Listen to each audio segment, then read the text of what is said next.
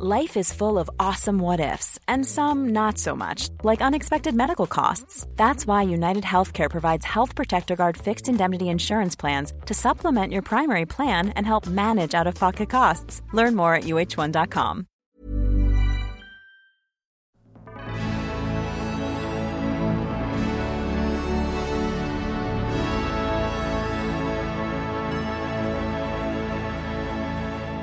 Hello everyone and welcome to the Seagrave Room at the Royal Automobile Club. Now it's very appropriate that we're here today because we are joined by Billy Monger, and you have been awarded the 2018 Seagrave Trophy. A massive congratulations. We can see it behind you. After the German Grand Prix and the trophies that were handed out on that podium, this one is a proper trophy, isn't it? It really is. It's surreal to finally see it, and it's just it's pretty stunning. Now, you've been awarded this for demonstrating exceptional courage and determination after great adversity and returning to high levels of motorsport. And I'm reliably informed you are definitely the youngest ever winner. Just for people watching, pretty much everyone will know exactly what your story is. But to let you know that those that don't know, Billy was an up-and-coming single-seater driver and motorsport star. And then in April 2017, you had a huge crash. You lost your legs. Within 8 months, you had persuaded the FIA to overturn a ban to let disabled drivers race in single-seaters. Within 9 months, you had tested a Formula 3 car. And within 11 months, you raced a Formula 3 car for the first time and finished on the podium. As a summary. So, I mean, it's a remarkable story. How's the season going at the moment? We'll start sort of here and now, and then we'll look back. So this season's there's been very high highs and low lows. There's been, after having a year of driving in British F3 and going through all the struggles we went through with that to even get the car to work properly, I was hoping this year would be, that side of things would be easier. Normally, the first year back to racing, it took sort of 3-4 months from the start of trying to modify the car to get it fully modified and ready to be on a circuit. So we were hoping we could make that obviously a lot less. Now we knew we were going to keep the system the same. Obviously, it's a different car. But the way this car we've had to modify it to make the systems work has been really tricky. We've had a lot of technical issues throughout the year. The throttle paddle has been our kryptonite, and there's always been something wrong with that, and it has been a frustrating year on that side of things. But when it's been working, we've had some high highs. I won the Pau Grand Prix early in the year, which was my first ever street race and another historic event, and my first win since being back racing after my accident. So there's definitely been some really high highs to the season so far. With the car set up the way it is it everything done fully on hand controls? I know that when Alex Zanardi came back to driving, I think he was using his prosthetic leg to brake just through hip pressure. Are you doing any of that, or is it all just hand controls? No, so I use my right leg to brake, and the reason I use my right leg and not my left leg like racing drivers normally would is down to the fact that I've still got my knee joint on my right leg, while my left leg, my amputation is above the knee, so that limits how the function I've got within that. I don't use normal full-length prosthetics because the FIA were a bit concerned that me in a single seater wearing a full-length leg, if something was to happen and something came into the cockpit, would that then fire back up into me or something like that? So we made the decision I wear a really short prosthetic that probably ends sort of where this sort of white one ends that I'm wearing now, and that's how I operate the brake, and the rest of it's all on hand controls. I was going to say, is the feeling you get, I mean, the sensations you get transmitted through your upper body, I mean, are they the same as the feelings you had before? There's definitely a lot of similarities in the way that I sit in the car. I sit in the same sort of position. The only thing that we have to, when we make the seat, that we have to think about is getting the right angle on my legs so that I can generate enough power from my hip and through my knee that I'd be able to hit the brake properly. Obviously, a lot of racing drivers, the way they sit is that their legs are Obviously, their knees are slightly bent because they need a bit of power from their quad. But some of their pressure comes from the ankle movement, which obviously I don't have any ankle movement in the car. So all of mine has to come through my hip muscles, my hip flexors, my quads. So there's a lot of the muscles that I'm using and the way that the areas I have to be strong in to drive the car are different to the other drivers. But so there are things like that we have to take into consideration. But fundamentally, the way that I drive the car and the way that I operate it is, well, yeah, if from the outside you wouldn't be able to tell a difference between me and any of the other guys racing. It's only if you knew who was in the car and what my situation was that you'd know what was going on was different. So I've occasionally tried left foot braking in a road car, and I either nearly crash into the car in front or I'd stop dead on the road because I've got literally no control through having a years braking my right leg. But when you did the test with Carlin and your kind of first time back in a single seat, obviously you'd used the sim before then. How was the kind of the changeover there? Because it must have been so difficult, not just starting to brake with another leg, but without the feel, because braking is all about feel, isn't it? Yeah, and it was tricky. There was a lot. I say there was 4 months to get the car adapted. There was easily three months, and then probably some of that time cut into the build time itself. Probably I'd say there was 5 months at least of me going to the factory, doing simulator work, figuring out, okay, we could.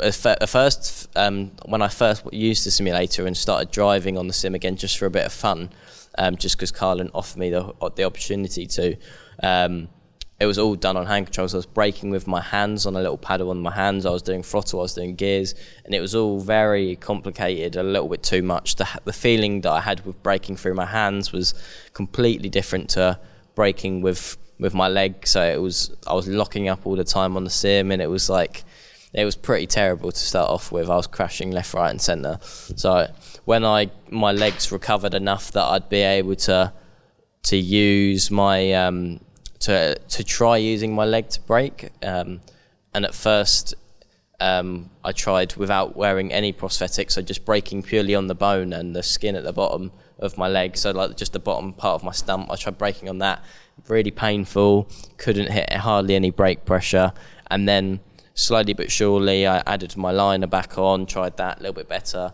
and then it got to a stage where basically a leg like this was what I was wearing at the time, and the team were like, maybe we should just try with your leg on. They unbolted the bottom half of my leg, took the bottom half of my leg off, which is something that, well, I don't think the prosthetic people were very happy with us. That we started unbolting legs and then trying to put them back together and not put the foot on the wrong way round. And it was that side of thing. It was quite funny at the time trying to make all that happen. But when I started using just the socket, it was like a flat-bottomed socket. It seemed to work a lot better. I could generate, I think at that time I was probably hitting 40% of the pressure that I needed to hit in 5 months' time when I started the season. So it's still a long, long way to go to get it to the stage where I could brake efficiently and I could be quick, because if you can't brake in a racing car, you're kind of you're not looking good from the off. Something that kind of I suppose a small little fact that goes some way to explaining why you've won this trophy. I think it was 2 days after you got fitted with legs for the first time, you then did an air ambulance charity walk at Brands Hatch. And for those that don't know, a lot of people will have seen the BBC documentary. Getting a new pair of legs, it's almost impossible for them, A, to be comfortable, B, to kind of get used to them. But within 2 days, you're off kind of heroing the guys that rescued you after that accident. I mean, amazing. What I wanted to ask was, after the accident, how soon was it before you started thinking about racing again? So racing, obviously, when I first had my accident, I was in an induced coma. I came out of that. I was on a lot of medication and drugs because of the pain I was going through, and to reduce that as much as possible. So as much as I'm a racing driver, I don't remember particularly in the first week or probably the first week and a half thinking about racing at all. Apparently, when I came out of my induced coma and when I was still really on a lot of medication, so I don't actually remember this myself, but my mum I asked for a bit of paper to write something on, and my mum gave me a piece of paper and a pen, and apparently I scribbled down in some terrible handwriting because I wasn't really with it. I put who won the race. That was the first point I made, and it just sounds so stupid now to think that was what I was, where my head was at. It was who won the race, because I didn't remember any of that stuff. So yeah, that it sounds so stupid now, but that's generally apparently what I was asking since I came out. And the real talk about racing probably started when all my family and friends and like the team, obviously they took me to the local hospital from Donington. They took me to Queen's Medical Centre in Nottingham, which is where all my operations were done, and all my I spent I think just over a month in hospital, and my room was always full of people from the engineers, my mechanics, other racing drivers that I was friends with that would come down and see me.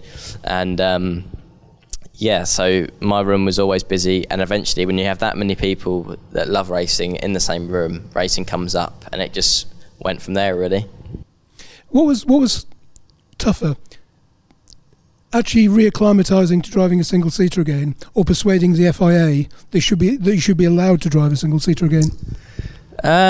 It was definitely acclimatising to driving a single-seater. The challenge that was there is something that we had no reference to go off of.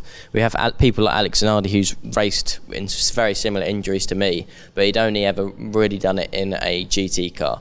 So I had to convince the FIA that I was going to be safe to drive a single-seater, and I had to convince the team that I was going to be quick enough, because the Carlin are a top team, and they, as much as they were amazing and they supported everything I did, they obviously wanted me to be competitive. They didn't want me to, they didn't want to just run me, and I didn't want to just be out there unless I was going to be able to go back and actually be a racing driver, and not just this guy that's had this terrible accident and that he's out there giving it his best. I wanted to do well as well. That's just I'm a competitive guy.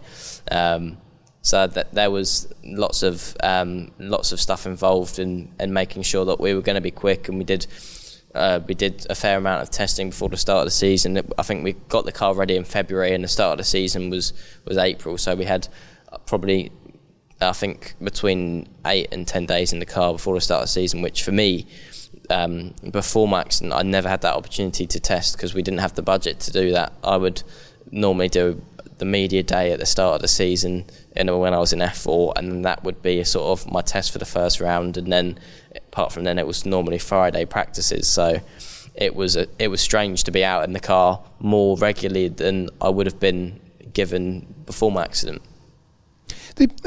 Just for the benefit of people who probably don't know, I mean, there are very strict regulations with the FIA about the time it takes a driver in the event of an accident to get in and out of a car. Is it 4 or 5 seconds or something you have to be able to clear the cockpit? Yeah, so you can do that okay without any... Yeah, I'm actually quicker than... Which puts us to shame. There is no way that we would get... I struggle with an indoor car now. Yeah, it was a concern. Me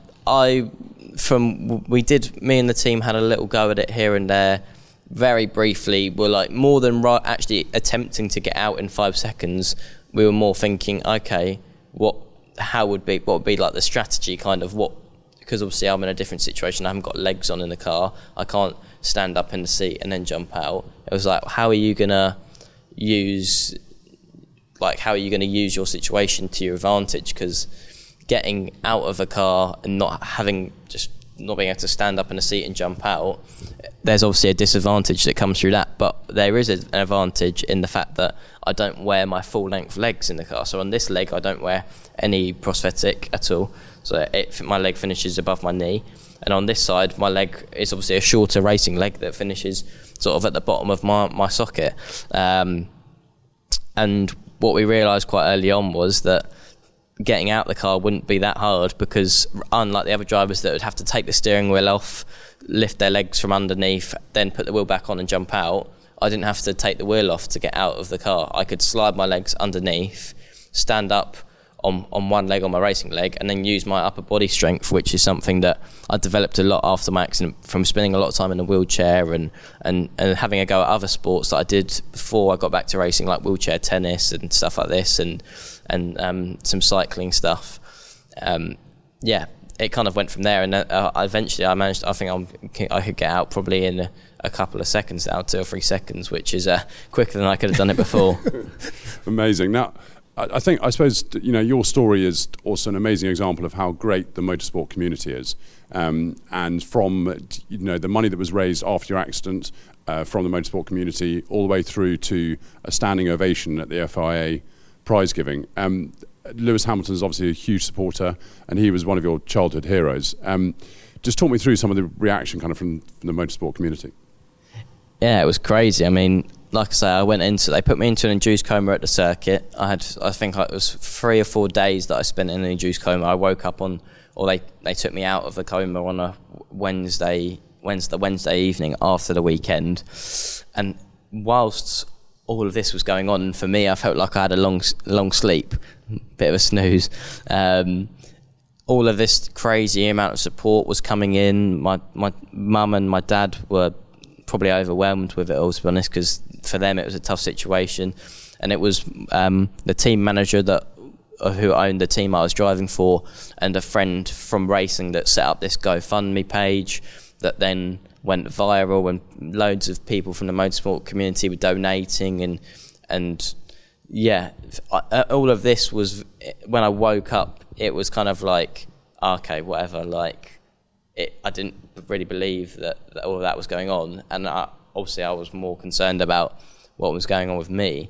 And then obviously spending 24 hours a day in hospital in bed, eventually as a young person you end up on your phone and you see all these messages of support and all these people that are donating money to you and wishing you the best, and most of them I've never met before in my life, and it's like, is this really happening? Or is this, like, it just felt so surreal, but incredible at the same time. Like, it gave me so much joy and happiness seeing all the messages of support that were coming in, and so many people that I've never met before were like messaging me saying, we really hope you get better and you get back out racing again. And it was just like, wow, like, the people can be so amazing if, like, all this, like, there's so many, everyone in the news wants to talk about how all the negative stuff that's happening, but for me, the way people came together for me, it was just like, so surreal, incredible. I'm Sandra, and I'm just the professional your small business was looking for. But you didn't hire me because you didn't use LinkedIn Jobs. LinkedIn has professionals you can't find anywhere else, including those who aren't actively looking for a new job, but might be open to the perfect role, like me. In a given month, over 70% of LinkedIn users don't visit other leading job sites. So if you're not looking on LinkedIn, you'll miss out on great candidates like Sandra. Start hiring professionals like a professional. Post your free job on linkedin.com/achieve today. Hold up. What was that? Boring. No flavor. That was as bad as those leftovers you ate all week. Keke Palmer here, and it's time to say hello to something fresh and guilt-free. Hello Fresh. Jazz up dinner with pecan-crusted chicken or garlic butter shrimp scampi. Now that's music to my mouth. Hello Fresh. Let's get this dinner party started. Discover all the delicious possibilities at hellofresh.com.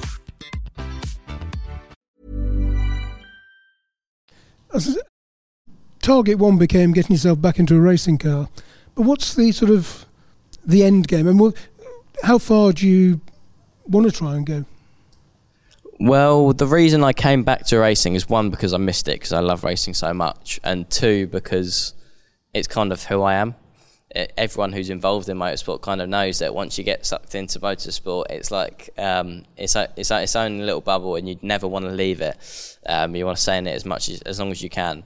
And having had the crazy two and a bit years that I've had now, and to be where I am, I never really knew if I'd be racing again, let alone going on and winning the Pau Grand Prix and winning races again. So as much as it's easy for me to sit here and say I'd love to be in Formula One, the truth is the way the last few years have been progressing, I have no idea what's going to happen or where I'm going to end up or what I'm going to end up doing, but I know that I'm going to continue to enjoy racing and it's a passion of mine, and I'd love to be in Formula One. I'd love to be a world champion. I'd love to continue my story in that way. But the truth is, life is crazy, and I have no idea where I'm going to end up. But I'm just going to keep on driving and doing the best I can, and that's kind of all I can do, really, isn't it? Well, whether it's in GTs, touring cars, whatever it might be, you just enjoy racing for its own sake. Yeah, I mean, Formula One has always been my passion. It's always been where from when I started go-karting, I'd watch Formula One with my dad. That was like our sort of weekend. We'd, like, if I wasn't racing myself, we'd be at home, we'd watch the qualifying, we'd watch the race, we'd cheer on. I remember me and my dad jumping up in the living room, celebrating when Lewis Hamilton won his first world championship in that crazy race at Brazil on the last corner. There's just, for me, there's so many memories attached to Formula One, and that kind of, and that, like I say, motorsport is very different, and that only really Formula One drivers get the credit they deserve, I'd say, in motorsport. Unless you're involved in motorsport from the outside world, a lot of people don't really know many touring car drivers or many DTM drivers or people that have won Le Mans. It's very weird in that sense that a lot of recognition goes to the Formula One guys unless you're involved in motorsport, in which case you know how incredible all these racing drivers are. But yeah, Formula One for me is still where I see myself going and where I'd love to get to, but I'm definitely not ruling any of that other stuff out because I love motorsport, and racing at Le Mans or being in touring cars or anything like that, I wouldn't, as long as I was happy doing it, I wouldn't see it as being like I didn't achieve my target and it's sort of like that I'll settle for a drive at Le Mans or anything like that. I don't take motorsport for granted. I don't take what I'm able to go out and do as take it for granted. So if I can go out there and race against some of the best guys in the world at the best circuits in the world and enjoy it while I'm doing it, then that's really all it's about for me. Before we are on a very tight time schedule, so the fact that I'm looking at my watch is the only reason why is because you need to go off to your winner's lunch. I wanted to talk about the Seagrave Trophy. I'm just going to read out some names these are winners from recent years, not even going back to 1930. Lewis Hamilton, Adrian Newey, John Surtees, John McGuinness, Jackie Stewart, Sterling Moss, Colin McRae, Nigel Mansell. How does it feel to win it? Like I've said before, recently, it's just so surreal. The last 6 weeks for me, I've been in 5 different countries. I've done 3 races myself. I've been at 3 Formula One weekends, and to be honest, I kind of feel a bit guilty in some ways because I've kind of come here today for this amazing, incredible award, and I've not had time to really process how incredible and how amazing it is to even be here in the first place, let alone to win such an incredible award. So I'm really going to use today and take it all in. But the names you're reading off that list, they're motorsport icons. They're legends of the sport. And the fact that I'm even getting this award, let alone I'm going to be on it with all these incredible names, it's just it's something that I'll never forget. And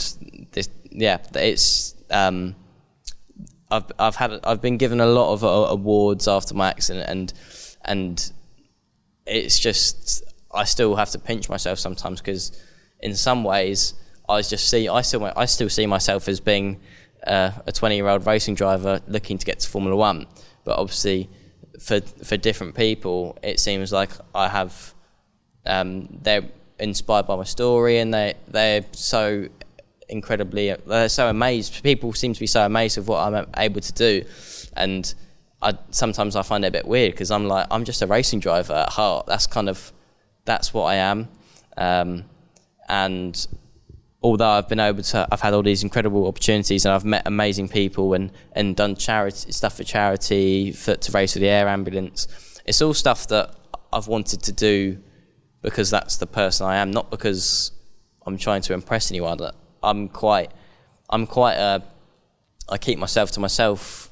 I'm not an outgoing person. I've got a close-knit group of family and friends that I try and see all the time. And that in the last 6 weeks, I've been at home 3 days. I've barely had a chance to even catch mum and dad for a chat or and it's just like my life is very crazy in that sense, but I'm still just at the end of the day a normal 20-year-old racing driver looking to win races and hopefully win a world championship at some point. That'd be nice. I think from the outside, I think one of the amazing things about your story is that you don't realise it's amazing, and I think that it's a very humbling experience. One of obviously the things that have kind of has happened since your accident is Lewis Hamilton's been obviously very supportive. From the outside, he can sometimes seem quite closed as a person. He's sometimes sort of quite difficult to get hold of, and if you're a media or something like that. But actually, underneath it is obviously a very caring, supportive guy. I'd say I'm quite similar to him in some ways. Like when I'm away from racing, I like to be away from racing because you don't get that opportunity very often, especially if you're Lewis Hamilton. I mean, I think I'm busy with doing media stuff.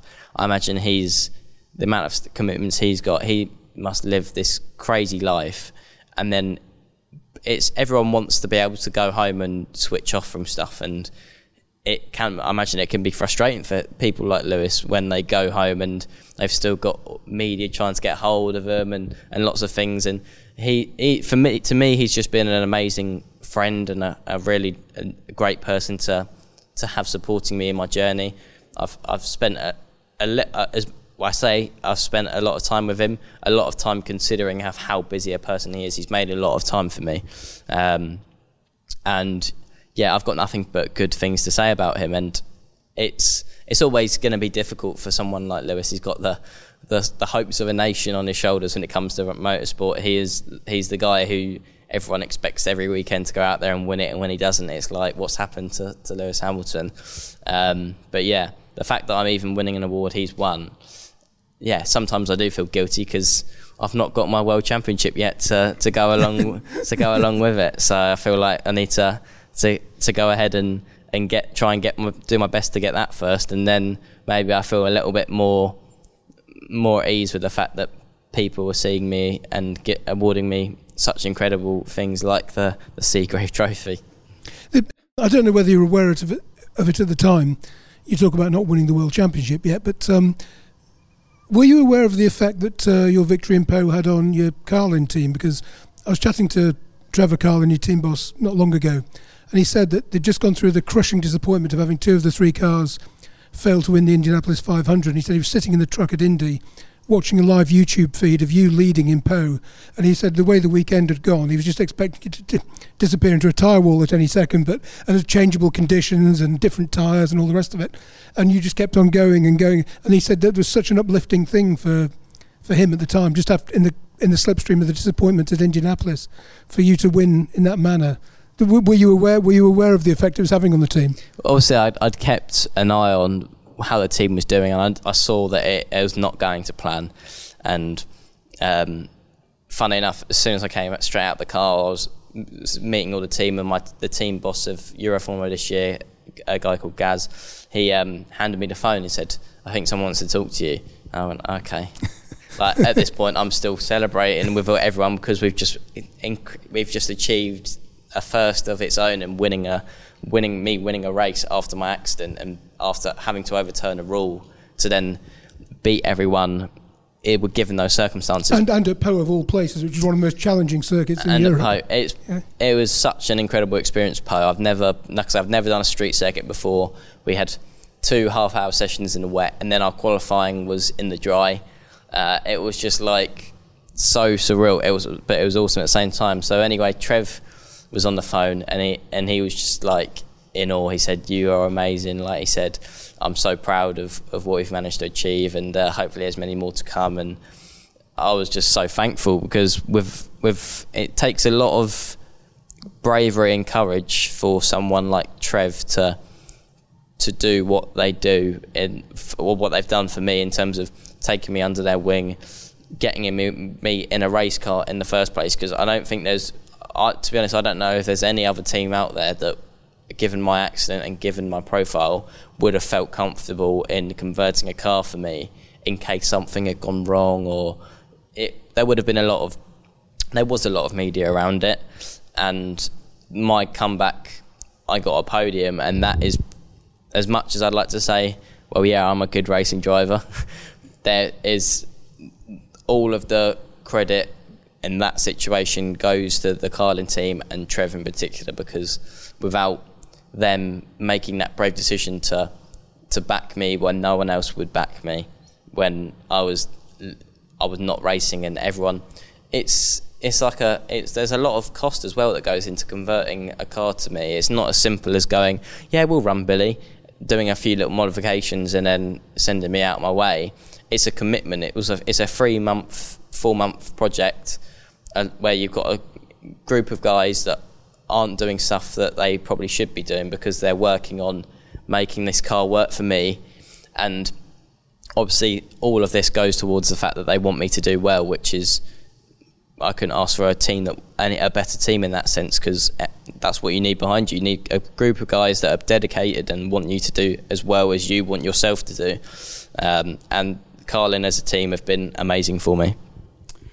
Oh, and what a wonderful note to end on. I'm afraid we are out of time. Simon, now we're half an hour in, and at the end, I should introduce you yes, to Simon Aaron probably. as the features editor of Motorsport Magazine. Thank you very much for joining us. Pleasure. Alan Hyde, thank you very much for doing all the sound and the video. Billy, it has been an amazing, humbling experience. Congratulations on a hugely deserved Seagrave trophy. I think you've got a couple more interviews. Huge. It is enormous. I don't think you're allowed to take it home, though, are you? I don't think so. I think you've got a couple more interviews, but then you do have your winner's lunch, so enjoy that. But thank you so much, and we'll speak to you soon. Thank you. Yeah, thank you for listening. Thank you for watching. We'll see you next month. Bye-bye.